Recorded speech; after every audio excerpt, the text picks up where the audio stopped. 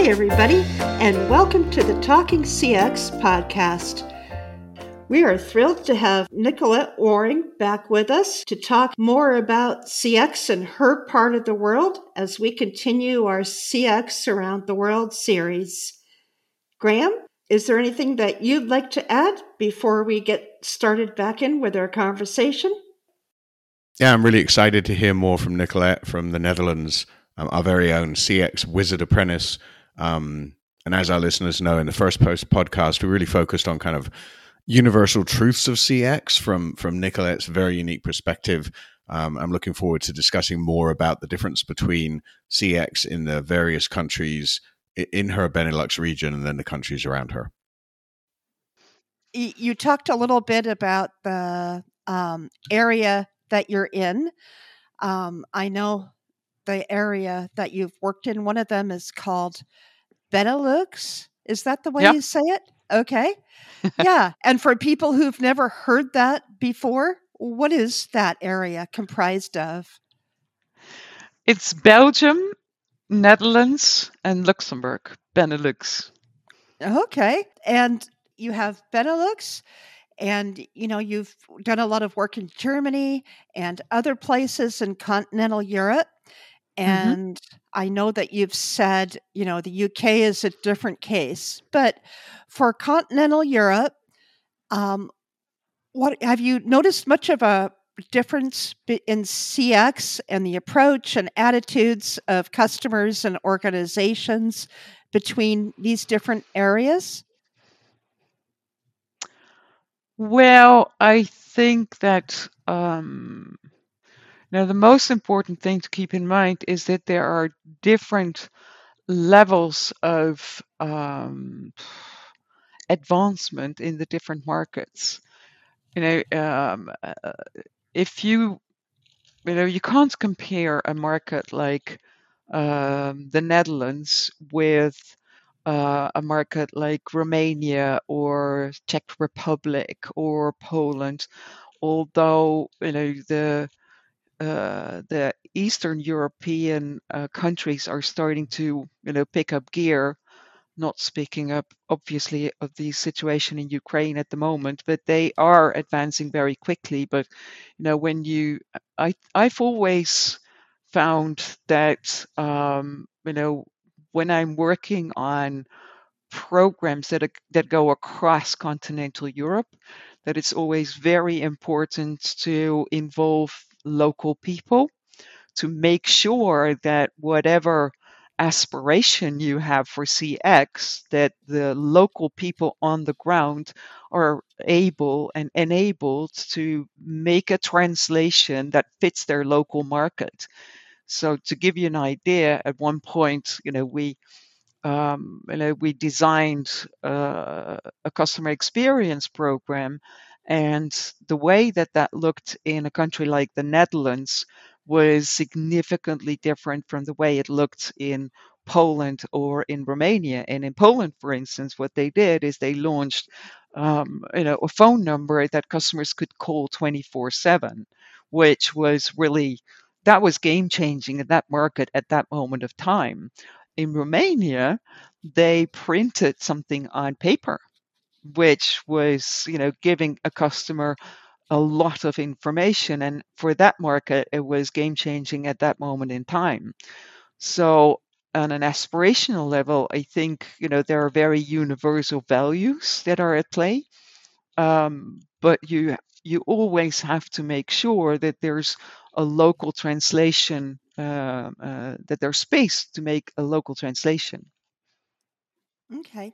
Right. Because what you said earlier, that the foundational principle behind all of this is that customers want to be listened to. Yeah. And so what are the differences in how the customer feels listened to from one region to the next? Is that driving some of those game-changing moves that were made? Yeah, absolutely. What customers want is quite universal. The golden rules of respectfully dealing with customers, treating them fair, things like that. but the tone of voice may differ. Mm-hmm. And Right. even and also the way, so the channels you use, and the way you interact with customers, that may differ. So in some markets, you know, take for instance the Netherlands. Self-service is very advanced here. So customers are really used to doing most of the things themselves, and they're like, "What do you mean I need to call customer service? I want to do it myself." Mm-hmm. Whereas, other markets, customers want to talk to a human being, even to the simplest tasks to be executed.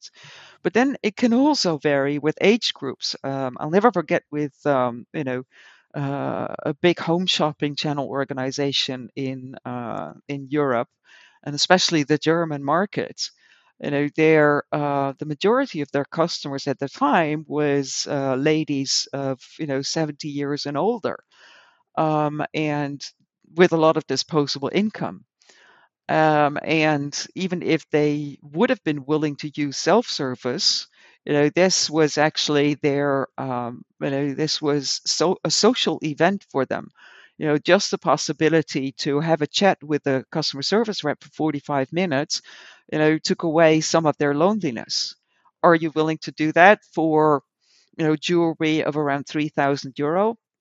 Why not? I mean, you have to gear it also to the customer segments that you're talking to. So they actually base their customer service around planning to have conversations with people that are older Yeah, to meet that need. yeah. I haven't heard of that before. But it's part of your how you build your business case. Yeah, and in the financial, I mean, I'm working with a lot of startups, fintechs here on the continent, and even with young people, when their money is involved, you can be a fintech and have everything, all your systems in place, your data intelligence in place. But, you know, if it's about your money, sometimes you really want to talk to a real human being. So you better cater for that. Oh, absolutely. And with leadership, is that a hard case to make? Because that's quite the opposite of efficiency in in the way that you would normally think of a KPI. Yes, so often it's, they need to adjust their numbers and their business cases when they ask me to look at their operating model. So oftentimes they really haven't haven't really factored it in, and it's really by questioning them about, okay, what kind of customers, what exactly are you doing? I mean, one of the things that strikes me is that you have KYC, so know your customer, and the AML processes, anti-money laundering, and what they and there's there these processes are heavily regulated, so you have to comply with regulators there, the rules that they set for these things, and there they often haven't got the processes automated to a level where you should automate them, so eating away from from their finances. So usually I sit down with them and say, okay, let's have a look at how we can make those processes more efficient, and then so that you have more time to give customers that one-on-one attention that they crave, because a know your customer and an AML process, anti-money laundering process, are a nuisance for a customer. They don't care, but you have to have those ducks in a row. So it's also shifting attention from from the customer interactions to those processes. So that's shifting around funds.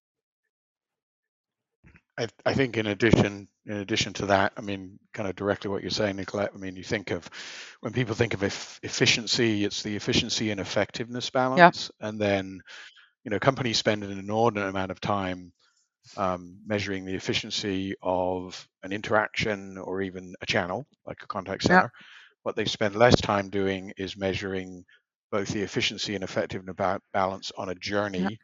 And then I always love, I've been involved over the years in many customer lifetime value studies, and organizations rarely do customer lifetime ROI, Yeah, customer lifetime cost against value. yeah, And that's usually because it's so hard for them to deal with these multiple stages. I mean, you talk about the making older customers feel better. We've done business with a number of pharmaceutical, life sciences, and healthcare provider organizations, and especially as they deal with older people, they're dealing with a situation where the interaction with the healthcare professional is often the only interaction that that person yeah. has with another adult over a period of time, and that in order to actually make their processes efficient, Hmm.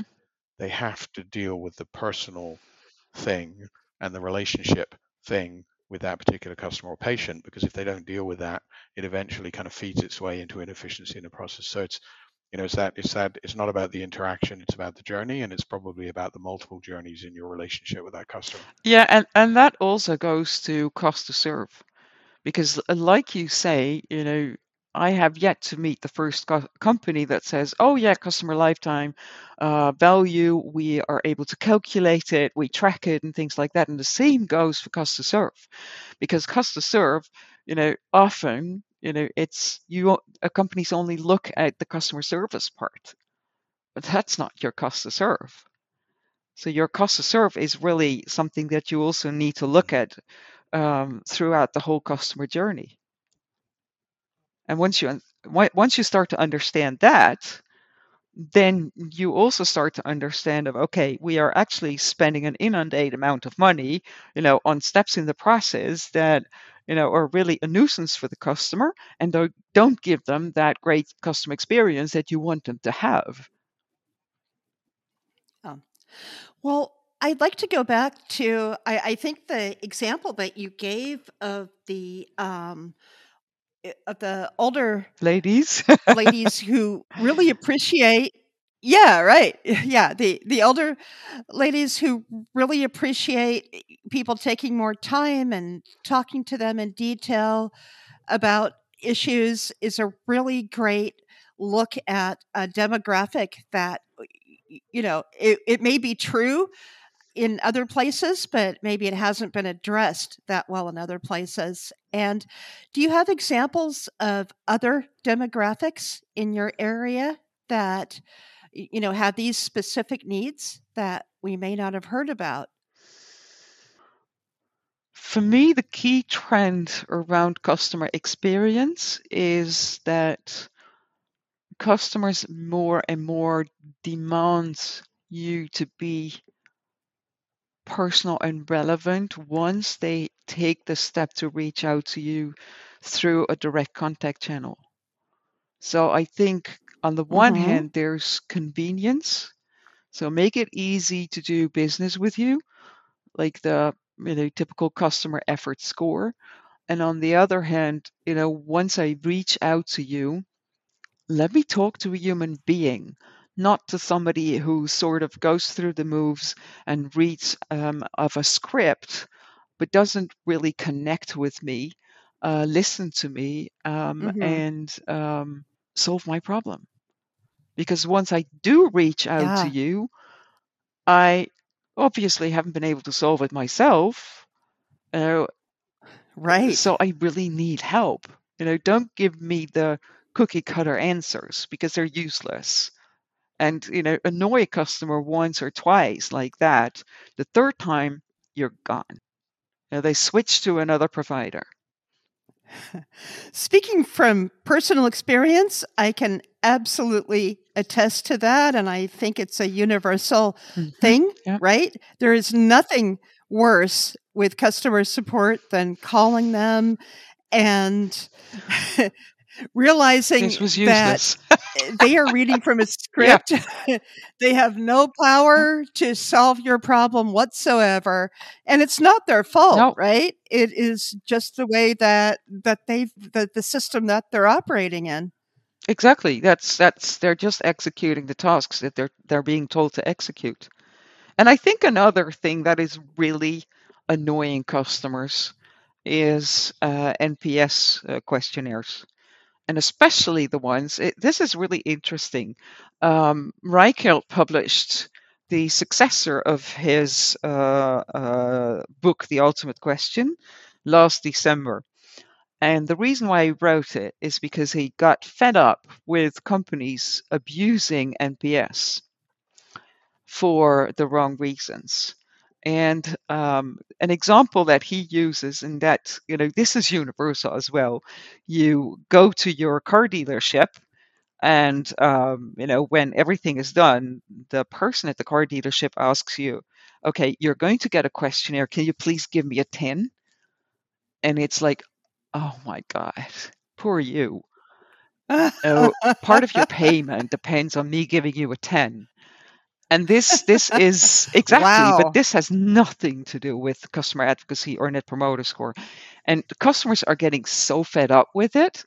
And the fact that in 2022, we're still sending out questionnaires to customers, are you kidding me? We've got a lot of data. And if we mine those data correctly, and if we have set our ICT architecture in a clever way, we do not need to ask customers all these questions. We don't need to bother them. And consumers are really, at a threshold of, I don't want to answer these anymore. And they're right. So in that exactly, Oversaturation. but Yeah, with yeah, so emails. you can have a Yeah. great customer experience and then you send out the NPS survey every time.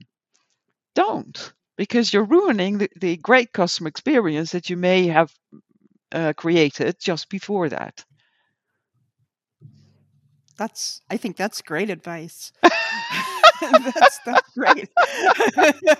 It'll make a lot of it'll make a certain data-driven CX oriented companies maybe not happy to hear that, but yeah, I think that's great advice.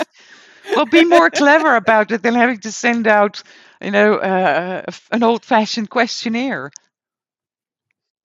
Yeah, the customer support person could kind of get that information at the end of their conversation. They Actually, could, but in a way, in a more yeah, subtle there's a way, lot to be said about right? that. But you can track customers' behavior online. You can you have your voice recordings or the chat recordings, quote unquote. You can have natural language analysis being done on all of those things. You don't need to bother the customer with a questionnaire anymore. I don't know what you think about that, Graham, but Well, I think it's I have slightly different view. I agree with you, by the way, that companies are not leveraging all the capabilities that could be in place. First and foremost, it's like going for the simple thing. I mean, we do a lot of work with organizations that are, trying to either launch, which is interesting in 2022, or optimize their VOC processes. I think what a lot of organizations miss is making those surveys more personal and intelligent. So yeah, I think that's true. my favorite one is, when I get a survey from an organization I've been doing business with for a long time, who make it really clear in the survey that they have no idea who I am, Yeah. and so and barely recognize that I've just engaged with them in a specific interaction, except to say, you just called us about a problem with your flight reservation, but they could be piling so much more intelligence and personalization into that message, which would make me much more likely to give feedback, because the feedback is important. And then the other side of that, back to your point about service reps, for example, who take ownership of a problem and give feedback. My favorite one, and something we talk about all the time, is if you don't ever ask a customer for their feedback if you're going to make it really apparent to them that you did absolutely nothing with it.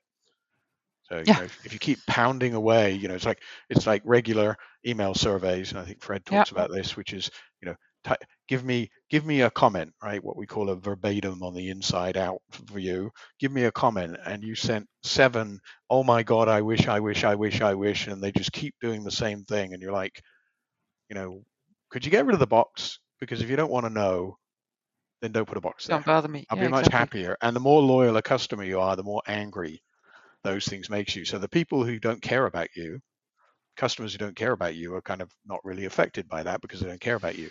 It's the really Yeah. loyal customers that you're eventually, causing to move off to other providers. And I think the idea, to your point, which is that, as we said in a presentation we did a few weeks ago, it's not your grandmother's VOC anymore. Right, 2015 VOC, voice of customer surveying, is very, very different to 2022, and by 2025 and 26, it's just going to continue with the evolution of, natural language processing and artificial intelligence and the Exactly. ability to do it. So I think companies thinking more deeply about that is definitely an opportunity. Well, and also ask yourself, why am I doing this? Because if it's only to feed back into the bonuses of certain people in the organization, wrong. If it's, I always say, for me, I always use customer satisfaction, research or intelligent mining of the data, and customer advocacy.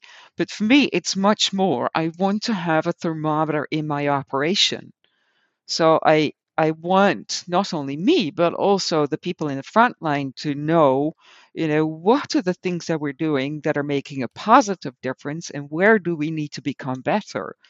So I always feed that back, even on a weekly basis to my people in the front line. And they have a weekly stand up where they look at, so what did the customers we served think of us last week? So what do we learn from that? And what are our focal points going to be for this week? And then a week later, they can actually see, did this move the needle or not? And then you actually make it fun. So it's not a KPI that they get beaten around the head with. No, it's something that becomes fun because everybody wants to do better. And everybody likes to hear from customers, you're doing an awesome job. I would love to hear if you have other experiences, interactions that you've had with customers or leadership that really left an impression on you to really drive some of the innovations that you're sharing with companies. Well, I think, I'm sorry, I'm thinking. Oh, that's okay. You can hear the wheels turning. Yeah, exactly. We should have.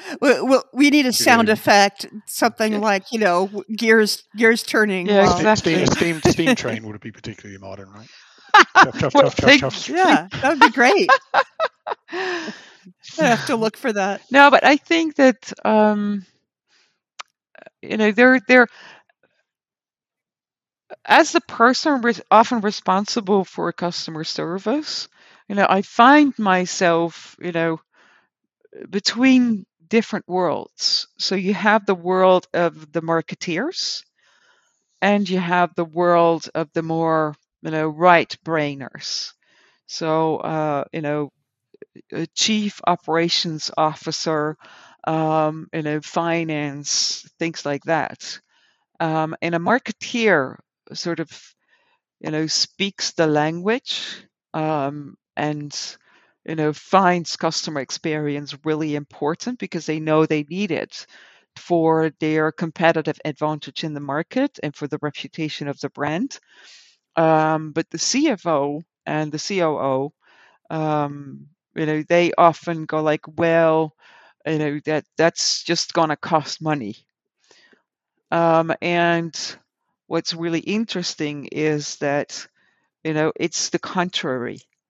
Because, if you give your customers a great customer experience, then your operation ends up costing less money.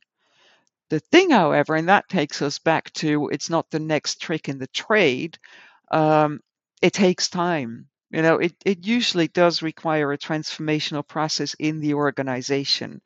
Now, so I always have to say to the marketeers, hold your horses. Don't think that this is something that you can claim within the next quarter, because it's not. And the salespeople, it's the same. This is going to take time because, we come from a situation where we really have some miles to cover before it's credible for A, our employees, and B, our customers, that we can deliver this. And I think that, generally speaking, I've had several instances in different organizations where the left brain people on this equation, came to me half a year into the transformation, and even 1.5 years into the transformation, where they said to me, the first 6 months, I've been looking at you and listening to you, thinking you were really crazy.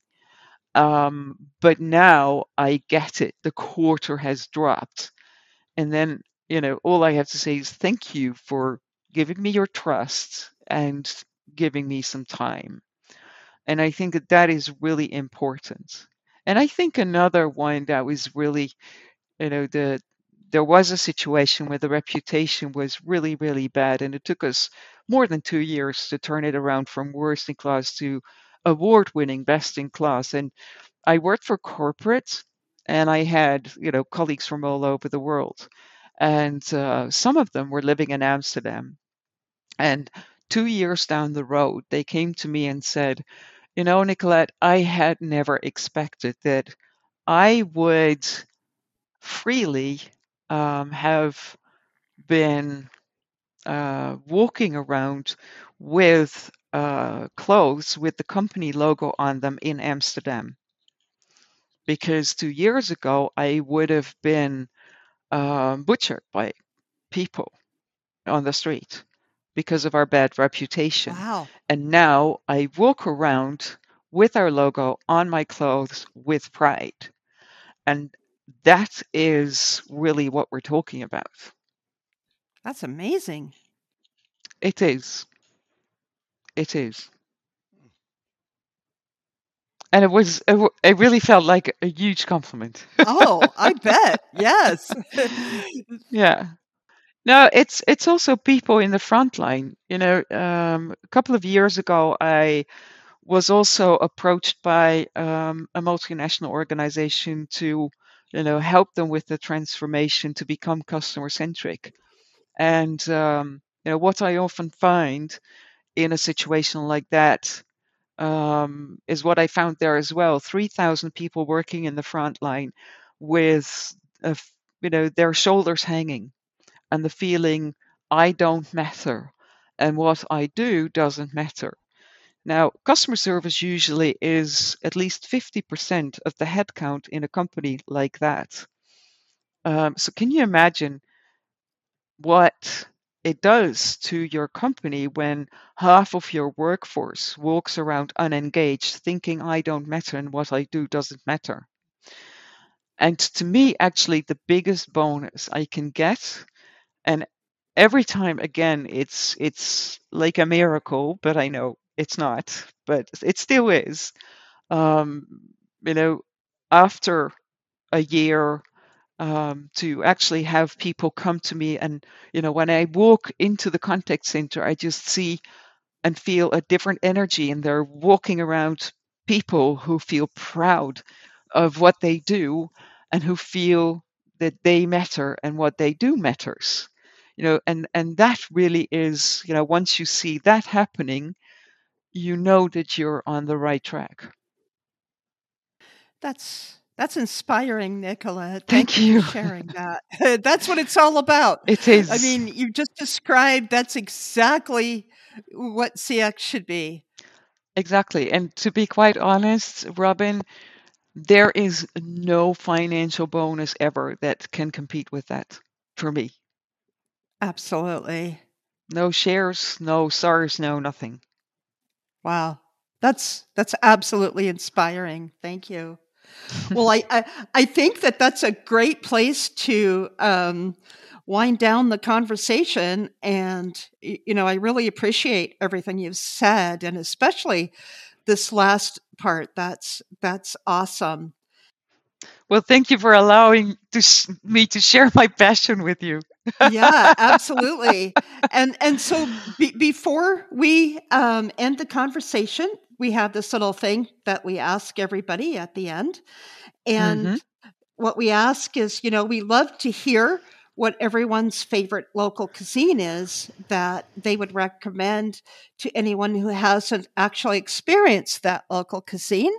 So, what's yours? Well, a typical Dutch dish is kroketten. What? Kroketten. Kroketten. Kroketten. What Yeah. is kroketten? It's deep fried ragu in a crust. And it's so popular in the Netherlands that even McDonald's has made a local version called McCrocket. Oh, McCrocket. Yes, McCrocket. It's Dutch fast food. Ragu. Ragu, yeah. Like a veal ragu in a crust, in a crunchy crust, and then deep fried. Wow. Okay. Uh-huh. And at social drinks, we often serve a one-bite version, which is called bitterballen. Oh. So just like a one bite to have with the wine. Well, you have to be careful because they're usually served really, really hot. So the trick is you bite a small piece of the crust and then blow it to cool down the ragu a little and then eat the rest. Otherwise, you'll burn your mouth. This might be the first time we've had somebody who has a local food that requires instructions. This is like a public service announcement, actually, for anyone traveling to the Netherlands. Kroketten or bitterballen. Yeah. Do not do this at home. Yeah, but they're very nice. Okay. Approach with caution. Exactly. Wow. Perfect. All right. Well, thank you so much, Nicolette. With pleasure. Well, that was our conversation with Nicolette. I was so happy that she was a guest here. As she said, she comes with a bit of a reputation, and that reputation is something that I personally enjoyed when I was talking to her. She had a lot of really great stories. Yeah, and that reputation includes her attempt to single-handedly blow up the NPS questionnaire industry, which is a bold move. I knew you would love that one. I have a lot of sympathy for her position on that. So as we talked about, a lot to consume in that, and a lot of great insights from Nicolette. Talking about consuming, our listeners shouldn't forget her great little book, Customer Advocacy, that I've been buying and handing out to people for about 10 years. And then finally talking about consuming, what a great description of kroketten and bitterballen, which we should all go out and celebrate this podcast with some wine and beer. And if you actually try that out and make it for yourself, Graham, you're going to have to come back and tell us how it went. Yeah, we'll spell it. We'll spell it on the website, and then people can use good old Google to get the recipes. Well, thank you so much for listening. We appreciate it. If you have feedback, or you know someone from a different country in some part of the world who would like to discuss CX with us, please contact us through our website and let us know. We'd love to hear from you. Thank you. And until next time, remember, do CX right. And do it right now.